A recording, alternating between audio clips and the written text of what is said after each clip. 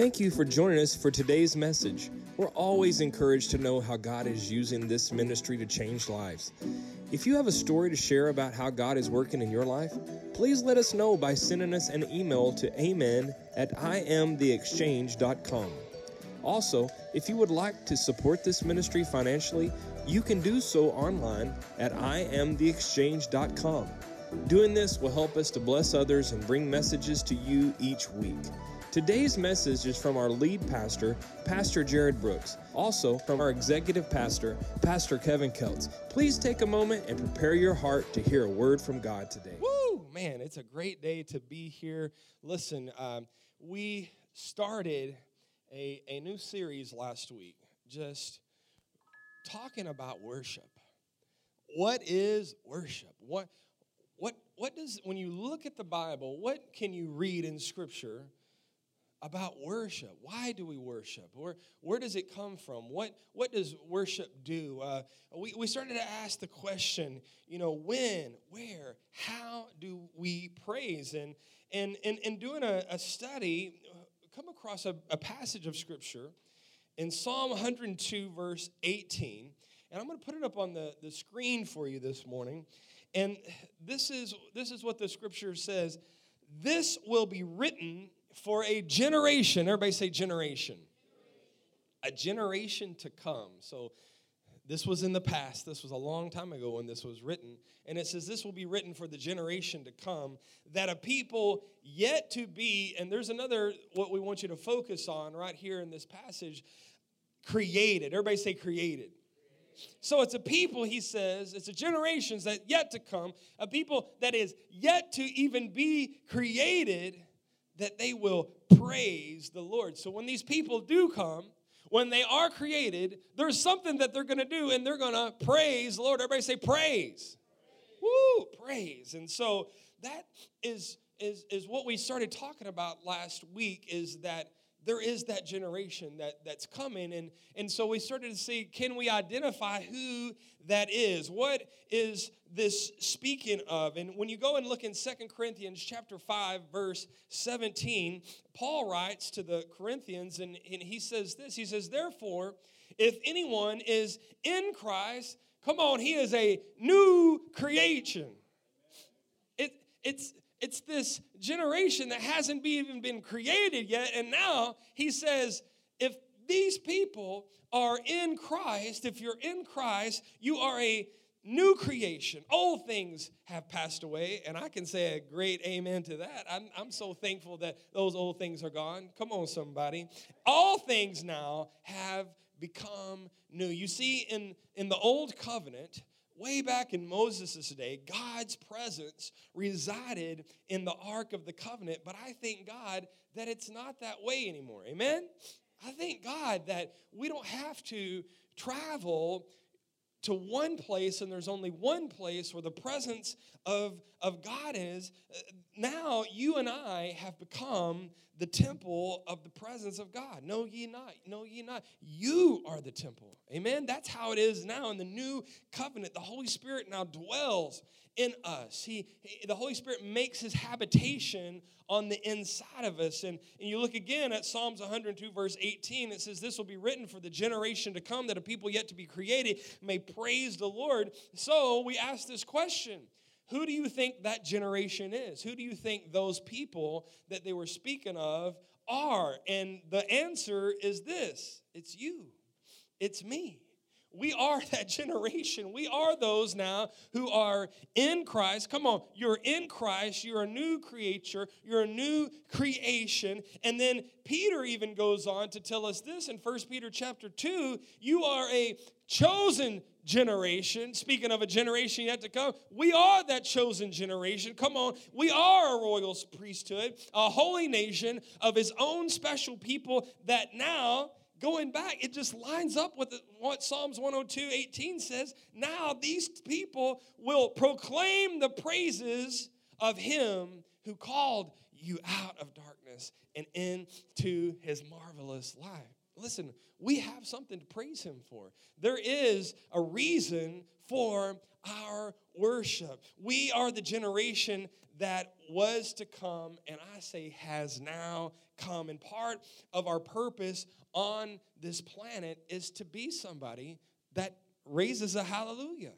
Come on. That lifts up worship to the King of Kings and the Lord of Lords that called us out of the darkness and into the marvelous light. You see, if you don't know that, God sent me here today with a word for you to say, yes, it's you. You are a part of that generation. God also says that part of being a chosen generation, part of being that is that you are a worshiper. You have been created to praise the Lord. Peter said that we have been created to proclaim the praises of him, our heavenly Father. In 1 Thessalonians 5:18, I'll put it up on the screen for you. It says this, in everything, now being a part of this generation, in everything, give thanks. That is the will of God for you in Christ Jesus. This verse reminds us, guys, that we are worshipers, and that in living this lifestyle of worship, that in everything, that's what we should do. We should give thanks. Now, please notice that it doesn't say for everything, right? Because you can't thank God for everything, right? I mean, just something very simple. You're walking, wake up in the middle of the night, you need to use the bathroom, and you can't see, and you stump your toe, and it hurts. You don't go, oh, God, I thank you for my stumped toe.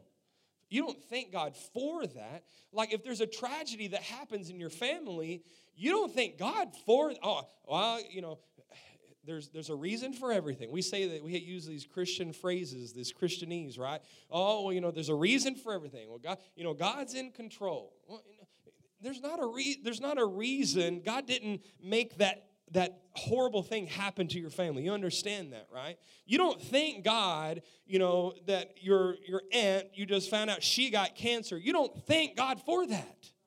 Oh, God, I know you gave her cancer so that we could learn something. No. That's messed up theology. That's not how it is, right? There is a reason that she got cancer, and it has nothing to do with God, right?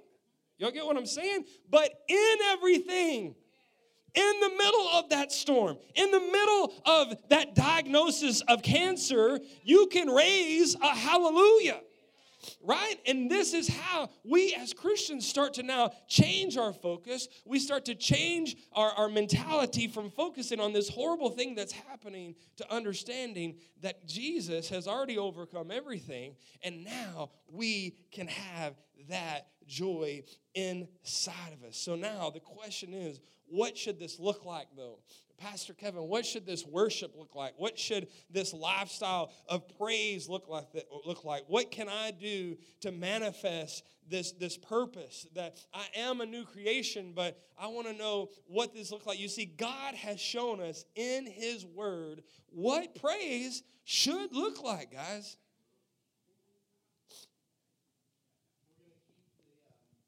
And keep the tag team going. Is that all right?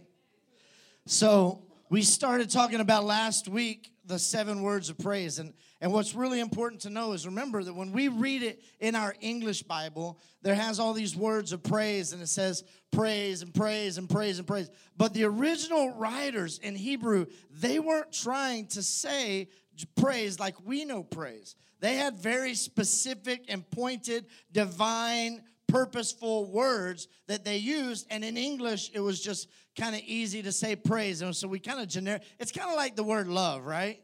You say everybody says I love you all the time. Love you guys, whatever. Yeah. But it's different when you're saying it to your kids, when you're saying it to your spouse, when you're saying it to a cheeseburger.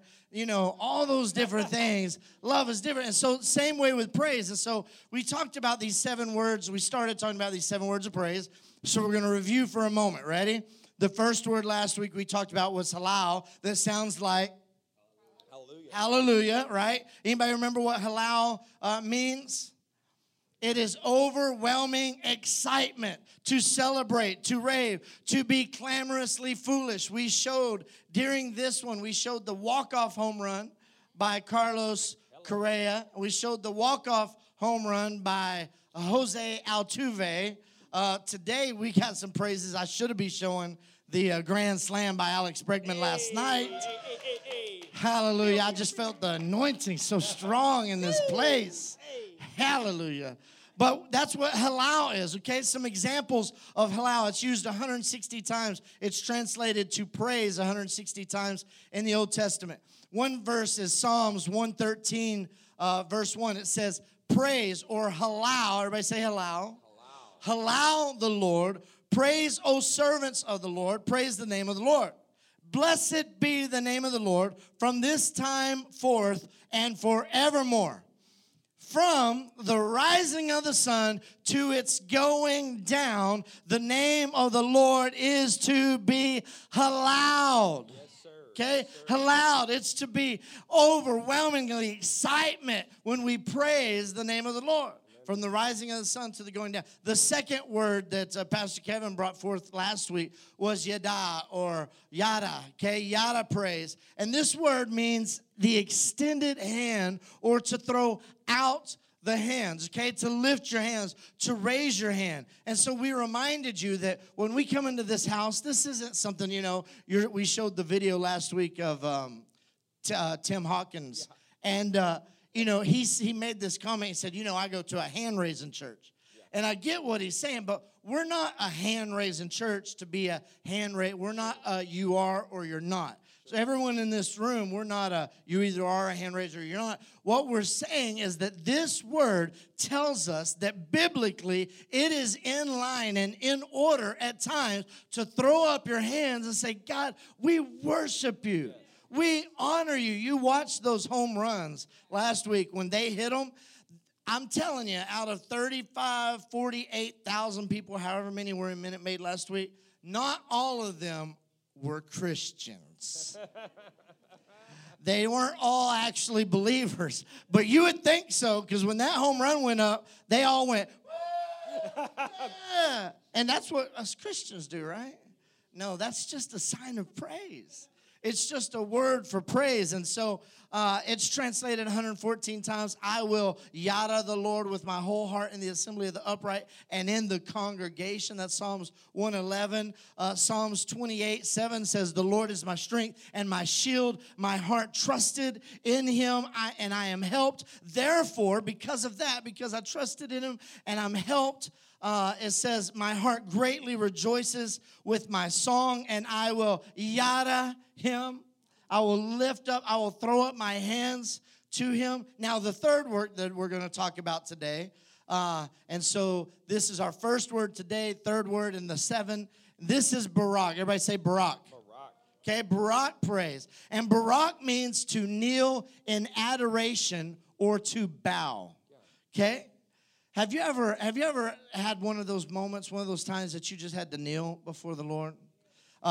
Kristen Fowler, her cousin, her cousin's husband, Joe Grace, used to be one of my youth staff members, and then he went from youth staff and he became a staff member at the church, and he played on our worship team and stuff with us. And I can't tell you how many times, dozens and dozens and dozens of times, I would look over there playing, and I would look at Joe, and he's, I don't Barak a whole lot, to be honest with you, because it hurts. But Joe would be over there with his guitar, playing on his knees and just lifting his hands, because in his mind, that was the only thing that could adequately display what he was feeling. And so that Barak praise, to kneel in adoration, it's used 330 times in the Old Testament. Daniel, Abraham, Ezekiel, Moses, all recorded by bowing or laying prostrate before the Lord. And see, so sometimes in church, and it's okay, and we give you permission at times, if we're in the middle of worship and you just feel this and insurmountable power and presence rising up inside of you, it is okay if the only expression you know to perform is to just bow down and go, God, I worship you. I worship you as king. I honor you as king. Psalms 100, verse 4 says, enter into his gates with thanksgiving and into his courts with praise. Be thankful to him and bow down in adoration in his name. To his name. Barak his name. Oh, come, let us bow down. Let us kneel. Let us barak before the Lord our Maker. Listen, there's times in worship service where that's okay. There's times in worship service where a shout is okay. To be clamorously foolish is okay. And there's times to yadad and throw up your hands in worship. The Greek word for worship in the New Testament is proskuneo, okay? And this word comes from our English word to prostrate oneself. Hey, listen, I got some examples, Pastor, about this Barak praise that I want to share with the church today. In Exodus chapter 34, verse 8, we read that Moses made haste, and he bowed his head toward the earth and worship. You know, I can remember growing up in a church that they would call a hand-raising church. But then I remember also we went and visited a different church that their just worship was a lot different than us. And there was more of a point towards being reverent towards the Lord. And guys want you to know that, yeah, you know, earlier we're getting excited and we're releasing this hallelujah, this halal praise, this clamorously foolish, you know, this loud praise. But we also want you to know that we celebrate here there's a time to be reverent. There's a time to be quiet. There's a time to sit in the presence like Moses did when he bowed his head. You know what I'm saying? In Ephesians chapter 3, verse 14, for this reason, he says, I bow my knee to the Father of our Lord Jesus Christ. You know, sometimes when you start to realize how amazing and awesome the creator of all things, sometimes you want to be like, yes. At other times, you just want to just bow and like, wow, God. You're amazing. In the book of Revelation, the Revelation of John, he said this, and when I saw him, he said, I fell dead at his feet. But he laid his right hand on me, saying to me, do not be afraid. Come on, for I'm the first and the last.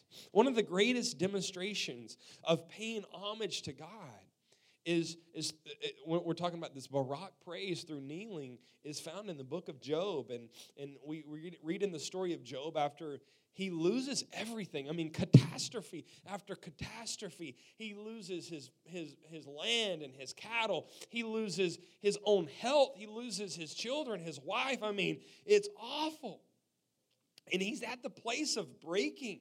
I mean, mentally, emotionally, and this is a place where a lot of us get, and it speaks of Job, that in Job chapter 1, you can read this in verse 20, it says that then Job arose, he tore his robe, because he was distraught, he was in anguish, right? He shaved his head, he fell to the ground, and Barak praised, he worshiped, and he said, naked I came from my mother's womb, and naked shall I return there. The Lord gives, and the Lord has taken away. But blessed be the name of the Lord. Blessed be the name of the Lord. And all that Job did right here, guys, he's still in feeling just overcome and overwhelmed with grief and anguish, he still bent his knee, went to his face. He knelt before the Lord. He acknowledged that although all these things may be happened to him, I still understand that God is love, that God is the creator of all things. Amen? So that means that there needs to be some Barak praise going on sometime in the house of the Lord. And if you see that, it's okay. If you see somebody doing that, that's okay. Celebrate that, right? Don't judge that. Celebrate that. If you have at any time feel like that's something that you need to do, it's okay to do that. The next Hebrew word for praise is one of my favorite, and it's zamar. Everybody say zamar. It's kind of a fun word. Starts with a Z. Zamar means to touch or strike the strings under the inspiration of the Spirit of God. I mean, we had some zamar going up here this morning, right? You look up here and you see Pastor Jared striking the strings. You see Tishan. You see Chris. You see Jonathan. He was up here striking the strings. There was some zamar praise going on. It's instrumental praise. And how many think that instrumental praise is powerful? Right? There's just something about song. There's something about that sound that is released, this joyful expression of music to God through instrument. This word is used 41 times in the Bible. Music is a powerful tool to draw God's people into praise and worship. It really changes the atmosphere. It does. It changes the atmosphere. Go look throughout the entire book of Psalms, and you will see that music is presented in connection with praise and worship. And I can tell you from experience that there is great power in anointed music. Did you know that the playing of instruments, the zamar praise, will actually set people free? I remember years ago, I was a pastor at this church in West Texas, and there was a catastrophe that happened. We didn't know this 15-year-old girl that was in our church, one of our elders. It was his daughter. She just fell down in the middle of a football game. She was the mascot. We had no idea that she had a tumor in her brain, and they called it a medulloblastoma. It is this horrible. I remember when I saw the images of it when they did the CAT scan and stuff of her brain. It wasn't like a circle. It looked like somebody had taken a circle and just smashed it, and there's just like pieces of it just going all over. And it would have been so hard to actually take this thing out. Eventually they did, but I remember her dad called me and he said, "Can you come into her room and bring your guitar and just praise?" He was saying, "Can you bring some zamar praise in here and create an atmosphere?" And I want her at all times hearing the praises of our King. I want at all times hearing the praises of our Lord. Because at this time in her life, she was unconscious. I mean, we couldn't talk to her. We weren't getting any feedback from her. She was having to go through this it was like a 10-hour surgery and all this stuff. But I went in there and I released that zamar praise just like David did. You can go and read about David. He was called by King Saul when he was being tormented mentally. He would call for David, and David would bring his harp, and he would sing and play, and all of a sudden, when he did that, there was deliverance for the king. It was the only time that he could find peace. It was the only time that he could find this place where he was just not tormented anymore, and there was deliverance through David by this anointed psalmist and songwriter. He would play, and he would worship. And guys, I have seen this. I know it is true. There's something powerful in zamar praise when it's delivered. When God's people come to the house of God and they begin to praise Him with anointed music and singing, when we release the zamar praise, people are delivered. I believe that with my whole heart. When God's people get together and they start to play instruments through the worship of the zamar praise, there is power being released in the atmosphere. Have you ever experienced that before? Amen? I believe that you have. Maybe you experienced it today. Maybe it was last week. But we've experienced that. Listen, in the book of Psalms 144 verse 1, you can read this. "Blessed be the Lord my rock, who trains my hands for war and my fingers for battle. I will sing a new song to you, O God. On a harp of 10 strings, I will sing zamar." I'm going to release this zamar praise to you, oh God. And in Psalms 149, you can read this. "Let them halal," so that's that clamorously foolish, that loud praise, His name with the dance. Although you see it as praise, right here, the very next sentence says, "And let them sing praises." Those two words in our English are both praise when you see them. But if you study it, one of them is halal. The next one is "let them sing praises, zamar to Him with the timbrel and the harp." Come on, somebody. This is biblical. Listen to me. It's biblical to play instruments in worship. And here at the Exchange Church, come on, we do Zamar praise. Amen? You know, I could think over the years as a pastor, how many times, and you probably, how many of you kind of been in church for a while?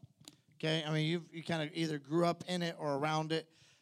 You've probably said this. I can't think of how many times I've heard people say, man, I came into service and my back was killing me, or I came into service and I just had this unbelievable headache, or I came into service, but by the end of worship, it was gone. Have you ever heard that? Do you think that's coincidence? I think not. That's that Zamar praise being released. I mean, the things that happen, the power, I mean, it's the same exact power still moving and working in our midst when we release that praise. Amen? Amen. So powerful. Listen, the last Hebrew word that we're going to talk about today, and then I'm going to tag in a superstar. We have a third member of our tag team today. Yes, sir. But this next word for praise is probably one of my favorites. And this is Shabbat. Everybody say Shabbat. Shabbat praise. Listen, we got some Shabbackers in here. A few years ago, I used to warn people when they would come and speak because our church was so quiet. You know, I remember when we first started, I would say something and nobody would respond. Everybody just stare at you. And I was like, so I would have a guest speaker come in and I was like, hey, listen, they love you. They're going to love you. They're just not going to show it. So it's going to be real quiet. When you say something, Tish and Fowler is probably going to be the only one to go, come on, man. And that's it. And they were like, okay. But listen, things have changed, and the Shabbat has started to be released. I mean, Kenyatta is a Shabbaker, okay? Cola is a Shabbaker. Tracy, when she's a Shabbaker. Tishan is a Shabbaker. Pastor Kevin is a Shabbaker. I mean, they like to shout. They like to get loud. They like to shout to the Lord. And that's what Shabbat means. It means to shout to the Lord with a voice of what? Triumph. Come on. Triumph, to address with a loud tone. It's not to just shout for the sake of shouting. It's shouting because you have a reason to shout. Okay? I mean, we could get loud, and there are churches that just get loud. And we had a guy in my church in Wichita Falls, and my pastor pulled me in the office one day, and he said, Pastor Jared, I'm going to need you to address him. I had to address I hate to even say this. A fraud Shabbaker. I'm just going to say it that way. Because what would happen is pastor would be preaching, and he'd say, come on, amen. Everybody would say, yeah, amen, whatever. Once it got quiet, and everybody was quiet, you'd hear the same guy all the time go, praise God. And then everybody started laughing. He would start laughing. He would start laughing. So everybody would be shouting and stuff, and then it'd get quiet. As soon as it get quiet, you'd hear, praise God. And it's a young man. He's just trying to be funny, and so he was a fraud Shabbaker. Listen. What I'm saying is there's a place in the church to shout, but we don't just shout because we just want to be loud or we want to be heard. There's purpose behind our shout. Psalms 63, verse 3, it says this: because your loving kindness is better than life. Wow, that's a powerful statement right there. It is better than life. My lips shall shabak you. It shall shabak you. I will pray. I will shout with a voice of triumph because your loving kindness, it's better than life. Wow. There are times to be still. Pastor Kevin brought attention to this. There are times to bow. But there are times when you just don't know what else to do but shabak. To just shout because there's something going on and you're thinking about where you were as opposed to where you are. And when you think about that, people might not understand your Shabbat, but you do. And it's just got to come out. Shabbat is to shout to the Lord with a voice of triumph. Listen, triumph is an amazing word in New Testament. Some people have mistakenly taken triumph to be synonymous with victory. However, listen, that's not the case, and I want to explain this to you. Victory is won on the battlefield. Or in the case of us as believers, victory was won on the cross. Okay, that's where the victory came. Triumph is the parade that occurs after the victory, okay? So Jesus won the victory on the cross, and because of that, we now triumph over the devil, over the enemy, and every believer may triumph in the face of whatever your adversity is by praising God and shouting for the victory of the Lord. Amen? Yes, sir. Yes, sir. It says this in Colossians chapter 2, it says, having wiped out the handwriting of requirements that was against us, which was contrary to us, he has taken it out of the way, having nailed it to the cross. In other words, he pinned it so it doesn't keep tagging and chasing us around. Okay, so he pinned it to the cross, having disarmed. Man, if we as believers ever actually believe that this was true, Come on. do you know how much freedom we would walk in and on a daily basis? He says, having disarmed principalities and powers, he made a public spectacle of them. He mocked them. He mocked them, triumphing over them. Now, in 2 Corinthians chapter 2, it says, now thanks be to God who always leads us in what? Triumph in Christ. Yes, sir.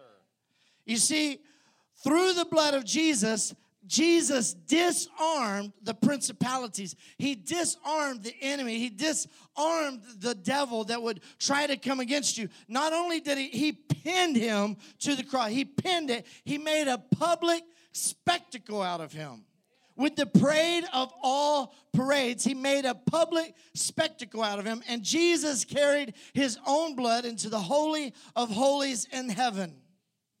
So think about it. Every time you hear somebody shout with a voice of victory, they are again making a public spectacle out of the enemy. They are reminding him of the lack of power he has over me. Okay, there is a place to shout. He says in Psalms, clap your hands, all ye people. Shabach to God with the voice of triumph. Listen, I'm passionate about Shabbat. I believe in Shabbat praise. There are times, I said this last week with Halal, but there are times when I'm on the drums and I'm watching people worship and I'm seeing, and something comes inside of me and I just got to go, whoa! Yeah. Yes. I just don't know what else to say. It just came out. Shabbat. It was because I know the victory that has been won, and now I'm living in the triumphal parade of that. That's Shabbat praise. Listen, there's a principle I want to show you in Psalms chapter 89, verse 9. This is really awesome. It says this. You rule the raging of the sea. When its waves rise, you still them. Okay, you still them. Now, what's really cool about this verse is that word still, when it says you still them, the word in Hebrew is actually Shabach. Wow. So he says, you rule the raging of the sea. When its waves rise, you Shabach them.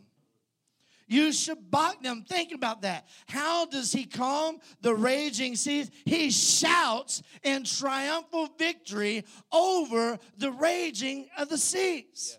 Listen, there's times when doubt comes in my mind and the seas are just tossing and going back and forth, and you begin to question yourself. You begin to question things, and that doubt begins to seep in, and the raging seas rise up. What Jesus would say to me and would say to you, what he would have you to do in that situation is to still the seas, and the way you still the seas is you Shabbat.